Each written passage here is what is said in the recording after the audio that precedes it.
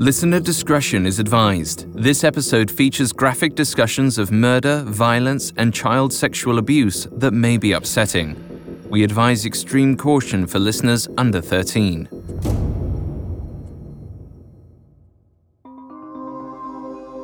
Since childhood, most of us have heard tall tales detailing battles between good and evil. It's a running theme in books, movies, and television shows. Wicked wrongdoers have their day, but eventually, justice prevails.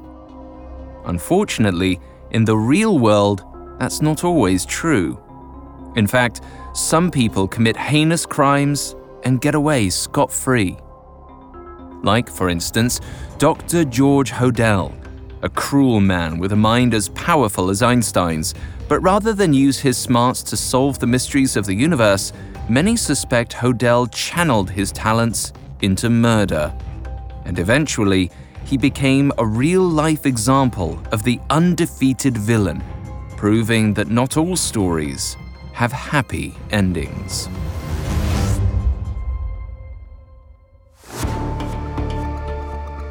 This is Medical Murders, a Spotify original from Parcast. Every year, thousands of medical students take the Hippocratic Oath. It boils down to do no harm, but a closer look reveals a phrase much more interesting: I must not play at God. However, some doctors break that oath. They choose to play God with their patients, deciding who lives and who dies. Each week on Medical Murders, we'll investigate these doctors, nurses, and medical professionals. We'll explore the specifics of how medical killers operate not just on their patients, but within their own minds, examining the psychology and neurology behind heartless medical killers. I'm Alistair Murden, and I'm joined by Dr. David Kipper, MD. Hello, everyone. I'm Dr. Kipper, and here to assist Alistair with medical insight into our final episode of Dr. George Hodel, a physician, a self-acclaimed artist, and perhaps the most sadistic killer that ever graduated medical school. You can find episodes of Medical Murders and all other Parcast shows for free on Spotify or wherever you listen to podcasts. To stream Medical Murders for free on Spotify, just open the app and type Medical Murders in the search bar. This is our second episode on Dr. George Hodel. Last week, we explored his journey from child prodigy to powerful LA doctor, which led him to a life of sadism and corruption. We also covered the night he allegedly killed his secretary with a forced overdose. Today, we'll examine how Hodel's darker proclivities escalated, turning his capacity for murder into a deadly pastime. All this and more coming up. Stay with us. This episode is brought to you by Anytime Fitness.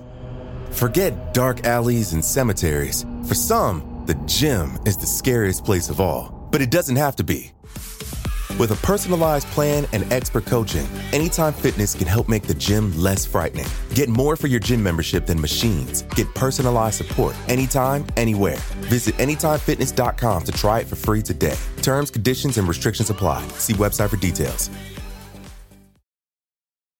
This episode is brought to you by Visit Williamsburg. In Williamsburg, Virginia, there's never too much of a good thing. Whether you're a foodie, a golfer, a history buff, a shopaholic, an outdoor enthusiast, or a thrill seeker, you'll find what you came for here and more. So ask yourself, what is it you want? Discover Williamsburg and plan your trip at visitwilliamsburg.com. It feels like we're all being told to go on this diet, take that supplement. Ozempic will give you depression, but you know what'll cure that? Weed. Or you could try to balance your hormones. At Science Versus, we're like, what the is going on? Forget the crap online and listen to Science Versus. Just the facts. Oh, and a bunch of stupid jokes. What is a ghost's favorite fruit? Blueberries. That's Science VS. New season out on Spotify soon. In the fall of 1945, George Hodel seemed to be a man on the run. After allegations had spread through LA that he had murdered his secretary, Ruth Spaulding, George promptly applied to the United Nations Relief and Rehabilitation Administration.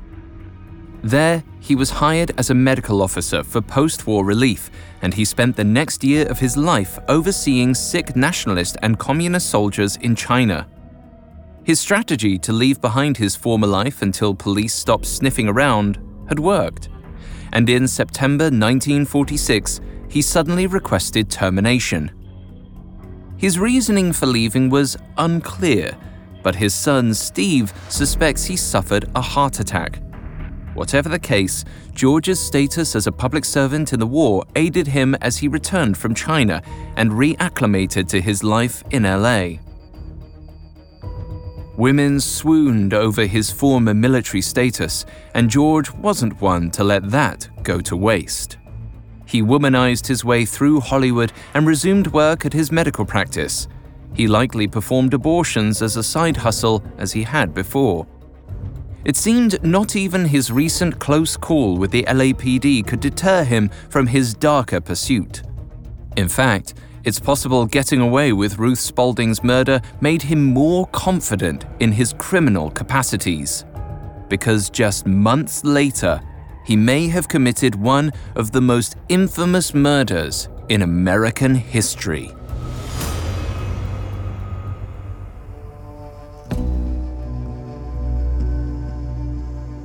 It was a cold, damp morning in Los Angeles on January 15, 1947. Betty Bersinger was on her way to a shoe repair shop near her home in Leimert Park. She watched with amusement as her 3-year-old daughter ran about, peering into vacant lots destined to become suburban homes. As she walked down Norton Avenue, something caught her eye. There was an odd-looking figure in the grass, some 30 feet away. At first, Betty thought it was a mannequin, but it seemed too real. So she considered that perhaps a drunk young woman had fallen asleep naked in the grass. But as Betty got a closer look, a wave of nausea hit her. Realization set in. The body was real, and it was cut in half at the waist.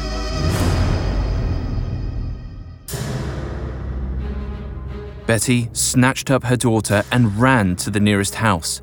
She banged on the door, begged her way in, and phoned the police. Then she revealed that she'd seen a corpse. Still in a panic, however, Betty hung up before even providing her name. The officers down at the station didn't believe her story, but a call went out over the police radio that a woman had passed out drunk.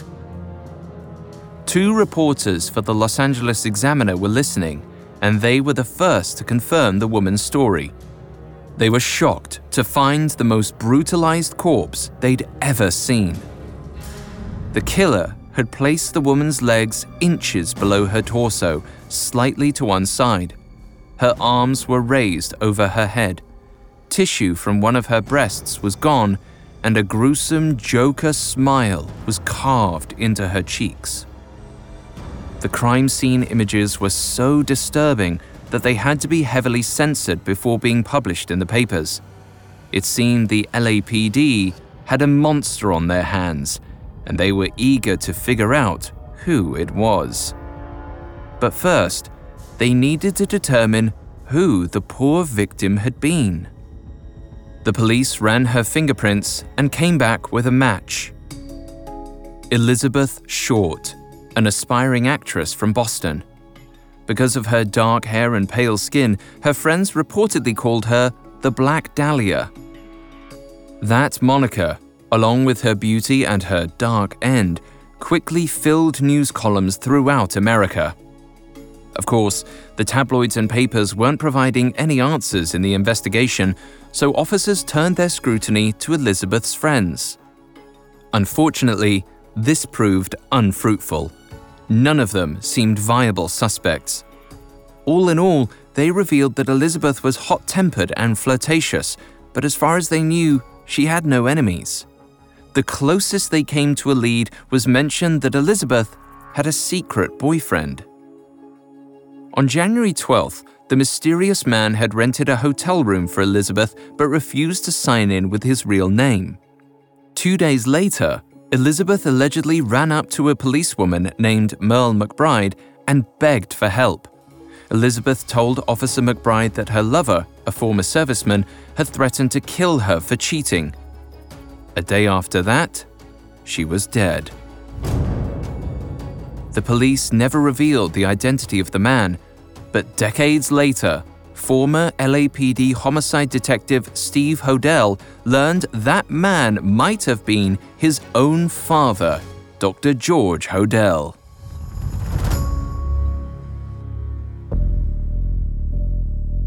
Steve's investigation has turned up many clues pointing to his father's guilt in Elizabeth's murder. For one, the killer presumably sent taunting letters to the press with handwriting that matched George's. But some other details proved peculiar too. Police later found a military-style wristwatch near the site of Elizabeth's body, the same kind that George supposedly lost shortly after the murder. During his own research, Steve Hodel found evidence suggesting that this watch was originally placed inside Elizabeth's body. Bags of cement used to transport the body to the crime scene matched those George reportedly purchased days before her death. Detail after detail drew an ever-tightening circle around George Hodel. And one of the most revealing pieces of evidence was the crime itself. After Elizabeth was dead, the killer performed 2 surgical procedures, a hysterectomy and a hemicorporectomy. These are fairly complicated surgical procedures that require specific knowledge. A hysterectomy is an operation where the entire uterus is removed. One reason for having this procedure is to remove large fibroids, non-cancerous and painful growths that have not responded to less invasive treatments. Women may also elect to have this surgery if they suffer from pelvic pain caused by endometriosis, which is a disorder that causes its lining tissue to grow outside the uterus. Women may also elect to have their uterus removed if they are suffering symptoms from their menopause, cancer, or infection. Whatever the reasons behind this treatment may be, it's a major abdominal operation that can even entail, in some cases, removing the ovaries, fallopian tubes, and cervix. You also mentioned a hemicorporectomy, Alistair, which is a very complex surgery that involves amputating the body below the waist, cutting across the lower part of the spine. Not only does this operation remove the legs completely, but also the external and internal genitalia and rectum. This may be necessary if a patient has cancer in the pelvic organs, skin, or bones, or serious infections or abscesses in the pelvis.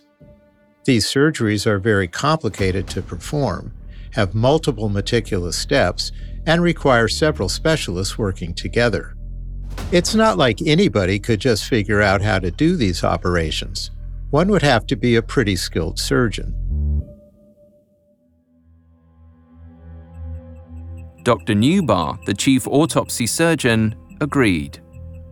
Elizabeth Short's knife job was the work of someone who knew what they were doing. And George wasn't just an exceptional surgeon in medical school. He'd been regularly performing abortions at his clinic on First Street for years. This puts his level of expertise on par with the murderer, but his motive was less clear. George may have resented Elizabeth for breaking up with him, or perhaps he felt disrespected by something she said. Whatever the case, it's clear he'd been angry.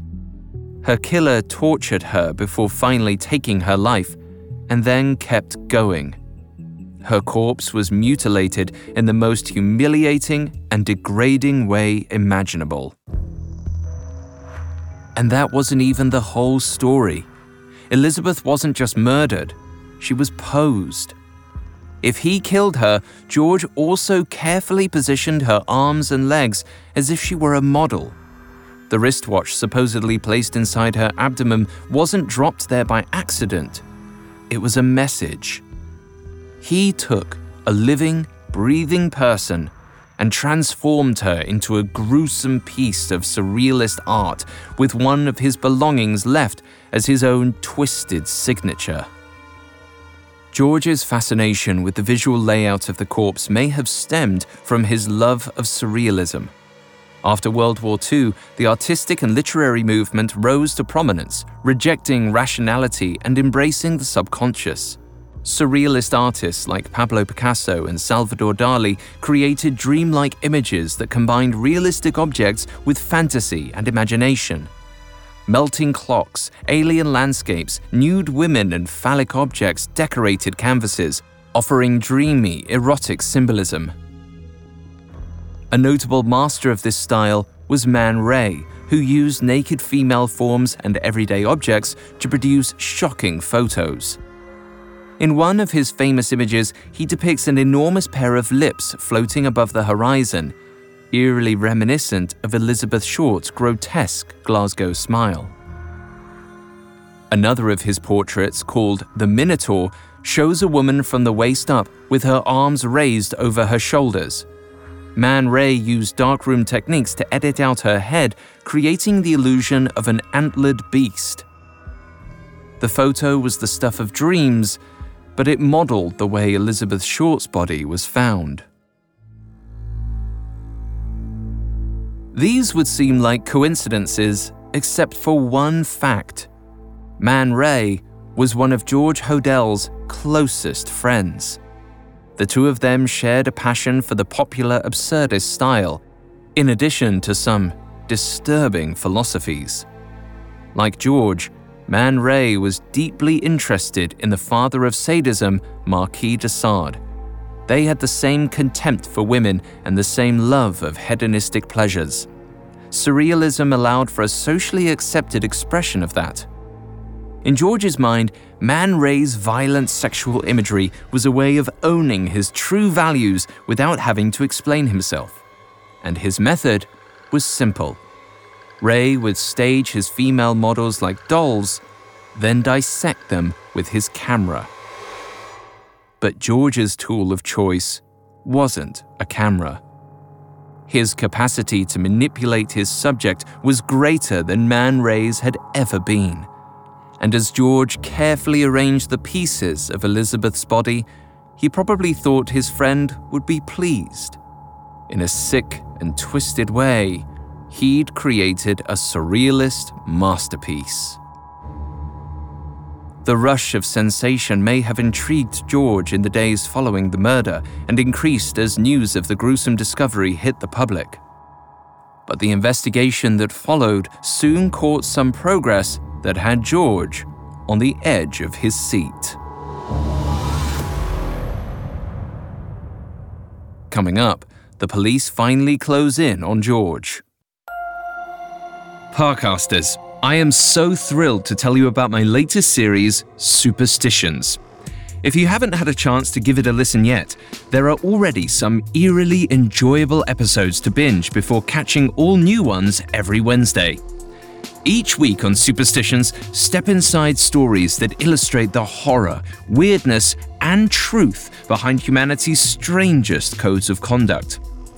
Why shouldn't you walk under an open ladder? What's the real reason we should be wary of black cats? And how come certain films seem cursed and others don't? Each episode presents a story that unlocks the mysteries of unorthodox traditions and surreal phenomena.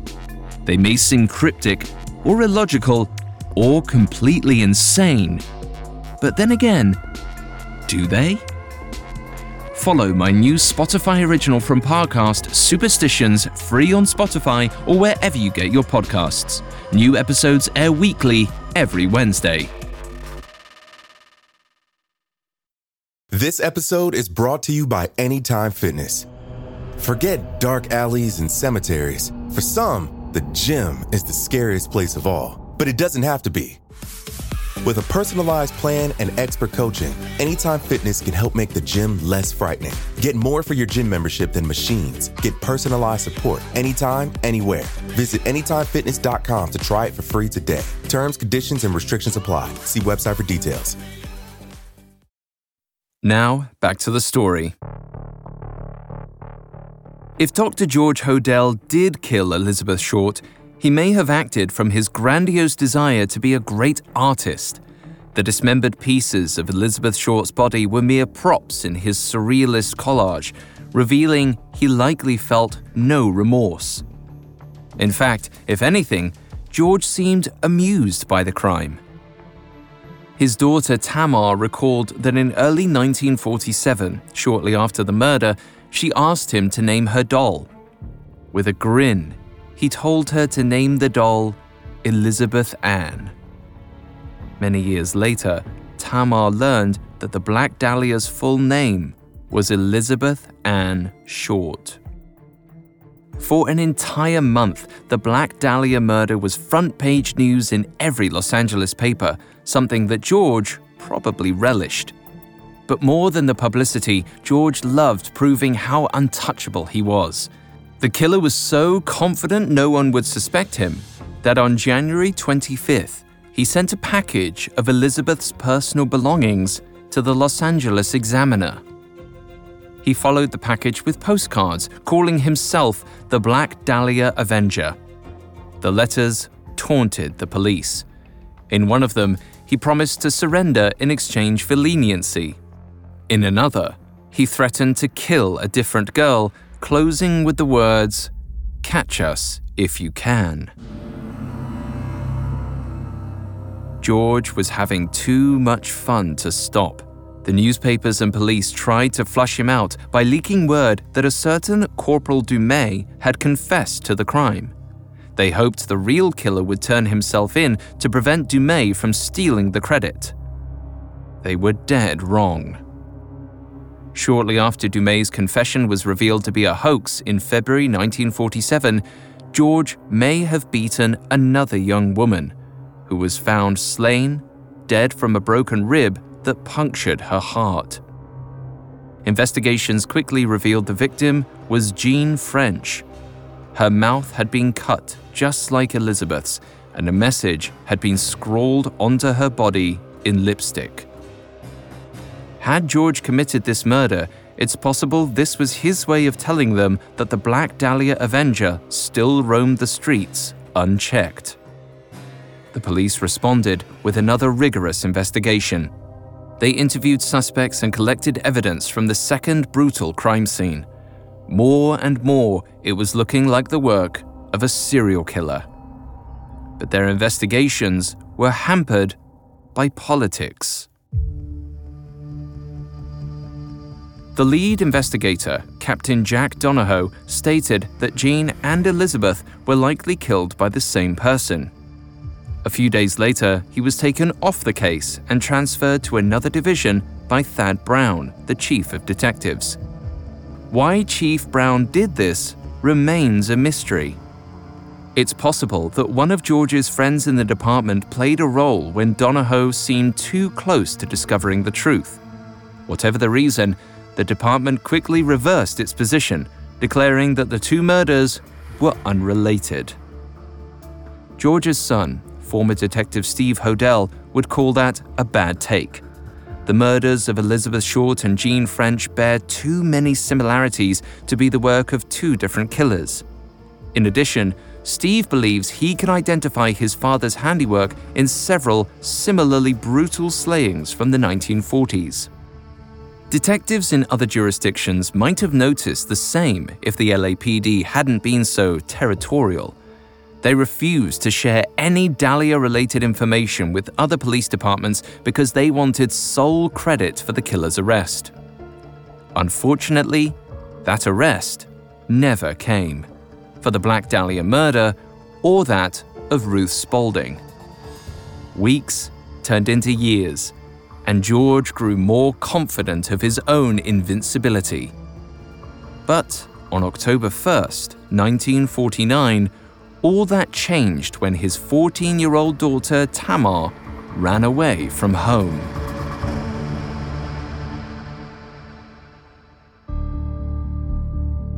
George named Tamar after a poem about a woman who became pregnant with her brother's child. From her very birth, George had dark desires for his child's future. George groomed her to be receptive to his advances, telling the little girl that sex was simply how he showed his love. When Tamar wandered into his erotic parties, he encouraged her to join in. Child sexual abuse causes severe lasting damage, and we can measure it biologically. When we're anxious or feel we're in danger, cortisol is produced, or the stress hormone, which releases glucose into the bloodstream, fueling and preparing us for that fight or flight response. As such, when someone experiences emotional trauma, their stress causes a spike in cortisol. Prolonged elevations of cortisol hormones promote high blood pressure and increase the risk for stroke, diabetes, and impaired immunity, and impact all chronic illnesses. High cortisol production in children can affect their brain development. As a child, neuronal connections and new brain cells are being formed, which help develop things like verbal ability, emotional regulation, and other higher cognitive functioning. This is especially true with sexual abuse in childhood, which has even been associated with irritable bowel syndrome and a lack of responsiveness to antidepressant drugs. Tamar's situation must have been incredibly damaging. The impact of George's abuse undoubtedly left deep scars that she carried for the rest of her life. But in 1949, at only 14 years old, Tamar sought asylum out of her father's reach and ran away. On October 3rd, the police found Tamar and she told them a story they could hardly believe. Not only had her father raped her, he'd gotten her pregnant. One of George's friends then performed an abortion, which in that time would have meant the doctor pushed a sterile tube through the cervix into the uterus. Then he inserted a wire into the tubing to puncture the amniotic sac where the fetus was. This induced a miscarriage and led to dangerous blood loss. Abortions today are fairly safe, but back then carried a good deal of risk, especially for a young girl during puberty.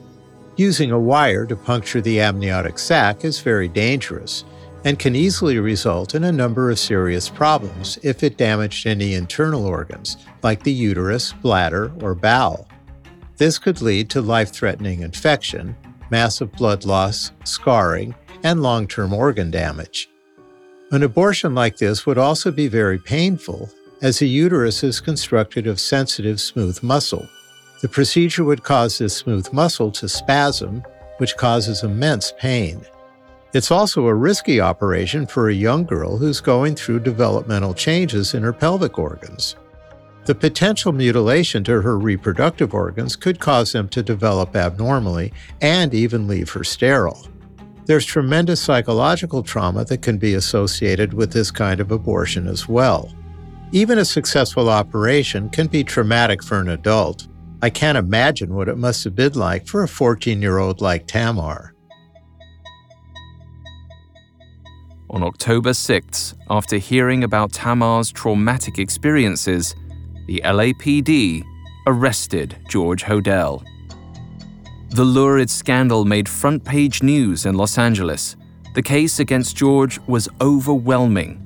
3 separate witnesses were in the room when it happened, and they agreed to testify in exchange for immunity. Even George initially didn't deny it, saying the events were unclear, like a dream. LA's journalists gleefully dragged his precious reputation through the mud. But the real battle was just beginning. On December 8, 1949, the court selected a jury of 8 women and 4 men. The prosecutor called Tamar to the stand, and she recounted her assault in horrible detail. Another quick warning: the next section discusses sexual assault of a minor. On the night of July 1st, Tamar came home from a date and encountered her father with his friend Fred Sexton and 2 women. Encouraged by George, Fred undressed Tamar and 3 of the adults performed oral sex on her. Then George, in the presence of his friends, assaulted and impregnated his daughter. But George was not about to let this child get the best of him. His 2 lawyers, Jerry Giesler and Robert Neeb, were the best defense attorneys that money could buy. For days, they tore into Tamar's life story, calling her a pathological and psychopathic liar. To prove their point, they asked Tamar if she had ever claimed her father was the Black Dahlia killer. Even though she denied saying it, the press immediately began running headlines claiming that Tamar's whole story was a fantasy. They painted her as a deceitful imbecile who might as well have called George Santa Claus. And they didn't stop there. George's high-paid lawyers trotted out witness after witness to testify to Tamar's supposed mental illness, including her own mother. In a testament to George's hypnotic power, Dorothy Anthony remained strangely devoted to him. As for the people who admitted being in the room on July 1st, attorney Robert Neeb instructed the jury to ignore them. Since they were present, they were obviously accomplices, and therefore the jury couldn't trust what they said. In the end, it was Tamar's word against George's. After 4 hours of deliberation, the jury cleared George of all charges.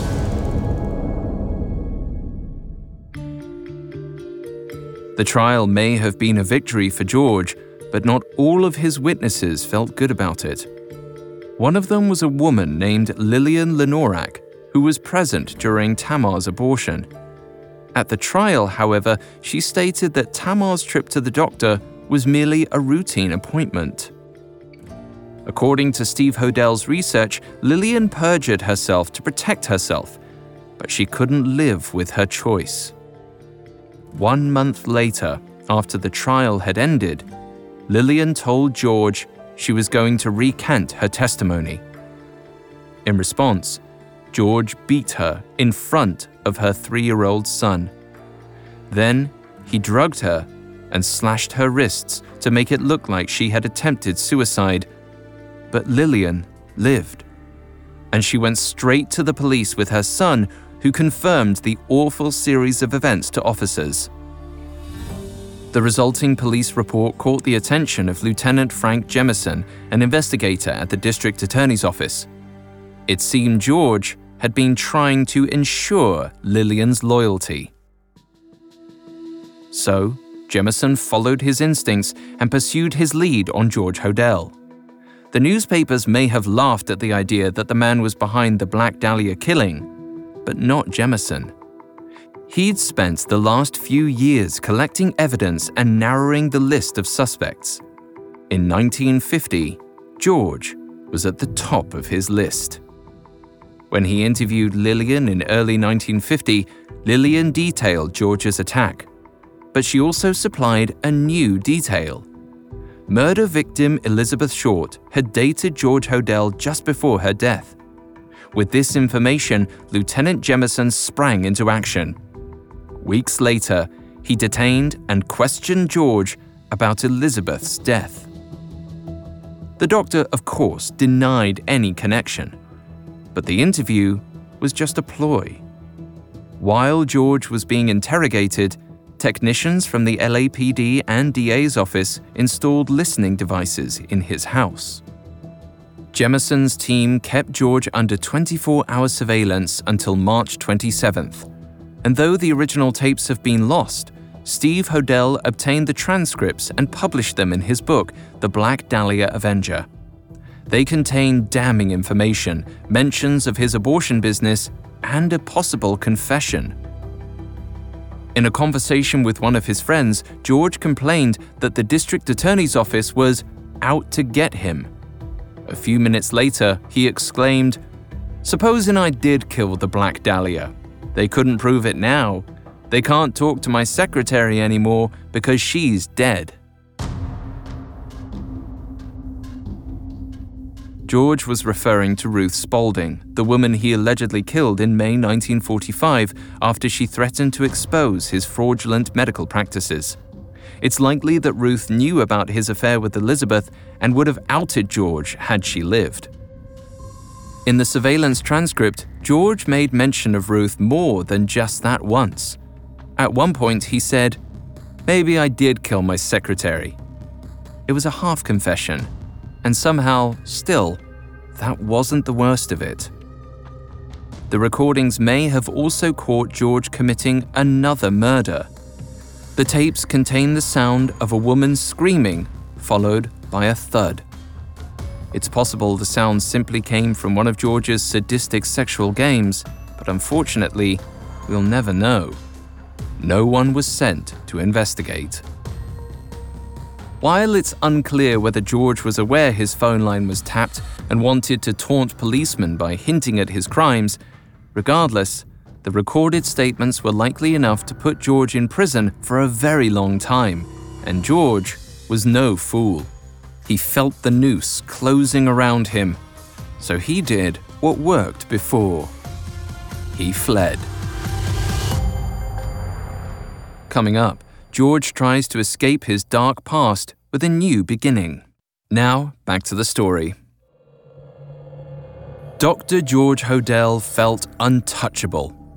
He killed his secretary, Ruth Spaulding, and got away with it. He cut Elizabeth Short in half and even gave the police clues to his identity. Yet they hadn't put the pieces together.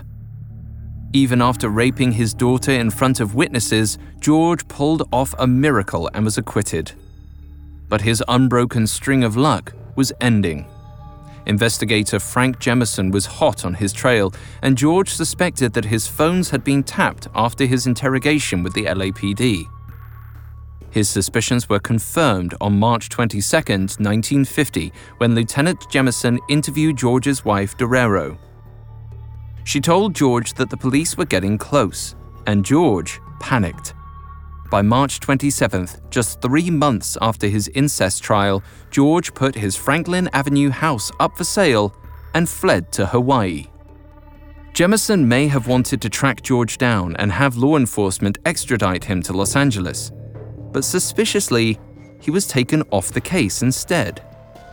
It seemed that even exiled, George Hodel wielded some powerful connections that rendered him untouchable to the corrupted Los Angeles Police Department. In 1951, Lieutenant Jemison was ordered to turn over all the evidence he'd collected to the LAPD, which was either lost or destroyed. Jemison later even admitted, "We knew who the Black Dahlia killer was. He was a doctor, but we didn't have enough to put him away." It seemed, against his strongest suspicions, not even Jemison was willing to implicate George. George's son, Steve Hodel, later managed to track down statements from 4 of the LAPD's most high-ranking officers, all confessing that the case was solved. Still, no one dared say it publicly. So George slipped away with ease and reinvented himself yet again. He abandoned his wife and children and moved to Hawaii, where he became a respected psychiatrist. In August 1952, he married a woman named Hortensia Laguda. They moved to the Philippines and had 4 children together. Being chased out of town by the police probably sobered George, but it didn't stop him from his violent ways. On May 30th, 1967, police officers in Manila, Philippines, found the surgically amputated legs of a young woman on a pile of trash. The next day, they found her torso.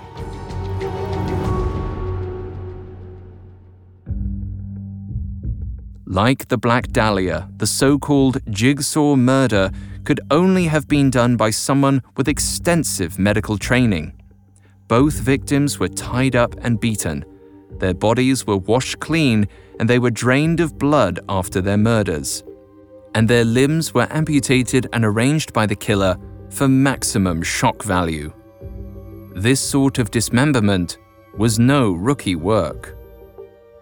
Draining a body of blood is no small task, and a person would have to know where to cut a blood vessel in order to drain it most efficiently.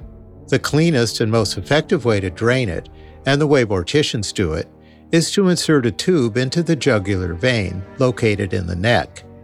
As this is happening, embalming fluid gets pumped through the arteries, which displaces the blood through this large vein, while the body gets massaged with a soapy wet sponge to increase drainage. This process usually takes about 30 minutes to completely drain a human body, which on average contains about 5 liters of blood. The killer or killers here apparently bled these bodies out through amputation. Cutting a limb off of a body is a surefire way to do this, because major arteries and veins run through them. Severing more than one limb would obviously speed this bleeding along. If someone's arm or leg was lopped off, they would quickly die from massive blood loss without treatment. To stop the hemorrhaging, pressure would have to be immediately applied to the wound, along with stitching up the major blood vessels. Nonetheless, amputating limbs cleanly and precisely takes a certain amount of skill. It shows that whoever killed these people had some medical knowledge. But there were other details that alluded to the fact that George was the jigsaw murderer. At the time, he was living less than a mile away from where the killing happened. Steve Hodel believes the only plausible culprit is his father. But that's not all he suspects his dad left in his legacy. Steve has uncovered evidence that George may have actually been the infamous Zodiac Killer. On October 30th, 1966, an 18-year-old college student named Sherry Jo Bates was beaten and stabbed to death in Riverside, California. 1 month later, the killer mailed a confession to the police and promised more would follow. The letter was riddled with deliberate spelling mistakes and taunts, just like the ones George is thought to have mailed after allegedly killing Elizabeth Short. The police found hair and fingerprints belonging to Sherry Jo's attacker, but couldn't match them with any suspects. Then, in December 1968, a young couple was gunned down in their car outside of San Francisco. 6 months after that, in July 1969, another couple was shot in Vallejo. The killer called the police on a payphone to report the murders. The police got their first real lead on July 31st when the murderer mailed another confession to the San Francisco Chronicle.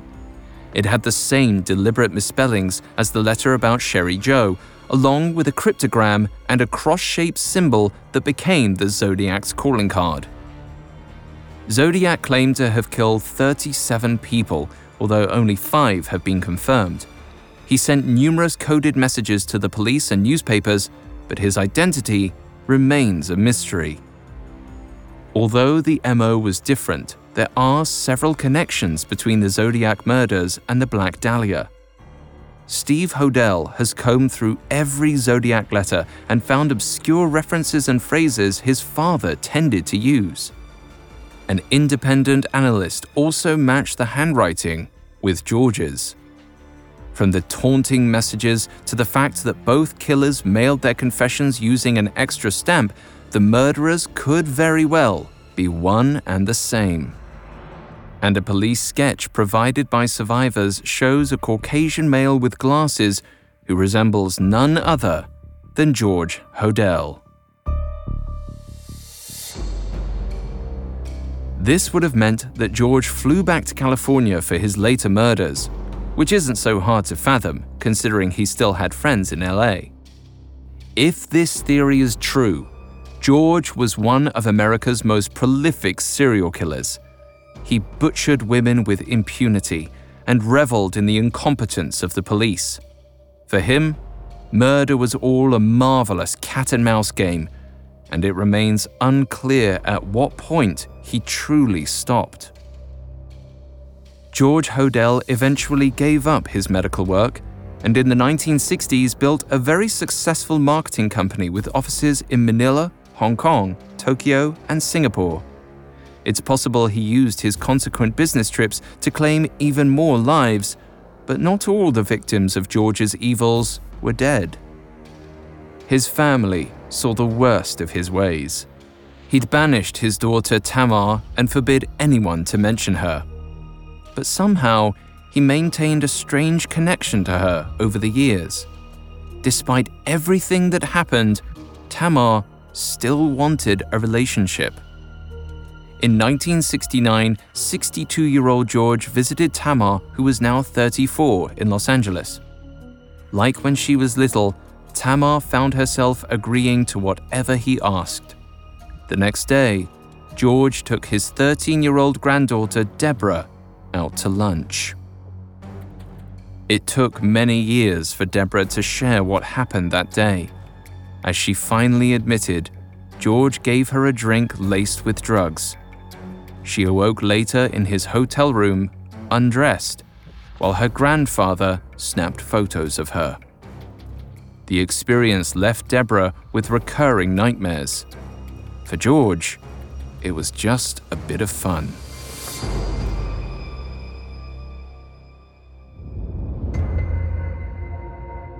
Around that time, George hired a 23-year-old woman named June Hirano, who would later become his wife. In 1990, the two moved to San Francisco for a comfortable retirement together. The apartment George chose had a view overlooking the cemetery where Elizabeth Short was buried, a strange nod to his first true masterpiece. Yet for all his crimes and all the evidence that pointed back to him, George never spent a night in jail. And as a free man, his abuse, neglect, and manipulation scarred all of his kids. His evil spread like a cancer across multiple generations, and his grandchildren say they are still grappling with the damage he caused. He only became close with his son, Steve, during those final years, when Steve claims age softened his father. He was still a fortress of secrets, but George began to allow Steve brief moments of closeness. But their deepening relationship was cut short after 91-year-old George wrote Steve a goodbye letter on May 9, 1999. In it, he explained that he was going to the hospital soon for a procedure called cardiac retroversion due to his heart arrhythmia, or abnormal heart rhythm. He had struggled with heart problems earlier, and they worsened over time. But the procedure he was going in for was no small event. You're right, Alistair. No small event at all. Congestive heart failure is a condition where the heart doesn't pump blood as well as it should. The type of procedure George got involves electrically shocking the heart in order to restore its normal rhythm. This is done with two paddles that get placed on the chest that each deliver a current of electricity. The shock is administered right when the heart is in the middle of a ventricular contraction, or when it's pumping blood out into the rest of the body. And a shock at this moment in the cardiac cycle can correct an irregular heartbeat. This was definitely a risky surgery for someone as old as George. Something as minor as getting a tooth pulled at this point in his life would have been risky, so any manipulation of his heart rhythm was definitely a high-stakes gamble. At 91, sometimes the best thing a patient with critical heart problems can do is make the most out of the time they have left. And George was ready to meet his end. In his letter to Steve, he explained, "If this and other corrective procedures fail, I shall not be saddened. I have been fortunate enough to lead a very full and interesting life." On May 17, 1999, George passed away. Unsentimental to the end, he wanted no tears shed over him and no mementos kept. Perhaps because he never wanted people to know what he'd done, George instructed his wife to destroy all of his belongings after his passing. He relished the fame of his murders, but even more, he loved that he'd gotten away with them. It was like one of his little jokes that no one but him was supposed to get. If Steve Hodel hadn't taken his father's photo album, George's secrets would have stayed buried, somewhat. Nevertheless, George's reputation as a doctor with dark proclivities lives on as a cursory tale of a medical practitioner turned monster. This case is unique in that George was both a sadist and a surgeon. Though illicit side hustles and poor prescription practices aren't totally uncommon in the medical world today, not many doctors would use their knowledge of anatomy to cut apart and rearrange the human form. In comparison to our last episode, George Hodel is a whole different animal than the Lights Angels of Death. Not only was his medical knowledge light years ahead of theirs, his pathology was clearly twisted in a very different way. Where the angels killed out of simple enjoyment, and partially out of convenience, George Hodel seemed to look at his brutal crimes as works of art, which is really disturbing. He also had the predatory advantage of being a well-respected figure about town, something that provided him with a good deal of cover.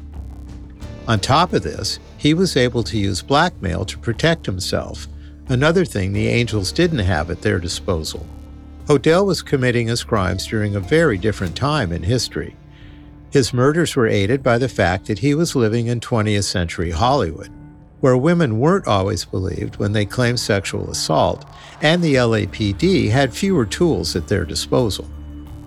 His gruesome murders would be harder to accomplish in today's era of surveillance cameras and DNA evidence, but not impossible, especially for someone as cunning and well-connected as George. If there is some modern-day George Hodel out there, we can only hope he wouldn't go unavenged for a century. That somewhere between artistic crime scenes and sadistic assaults, justice would reign.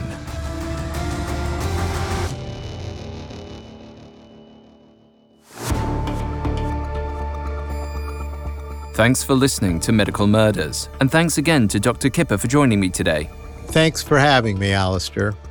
For more information on George, among the many sources we used, we found The Black Dahlia Avenger by Steve Hodel extremely helpful to our research. You can find all episodes of Medical Murders and all other Parcast shows for free on Spotify.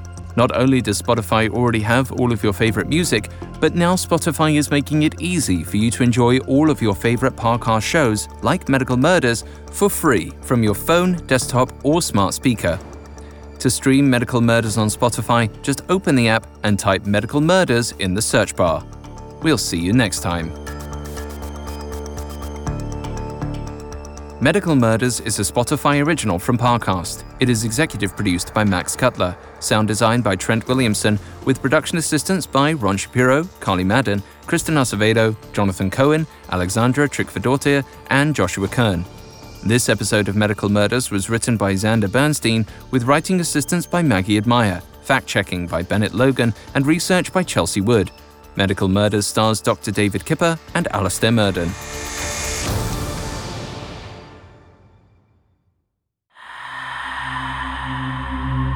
Bad omens?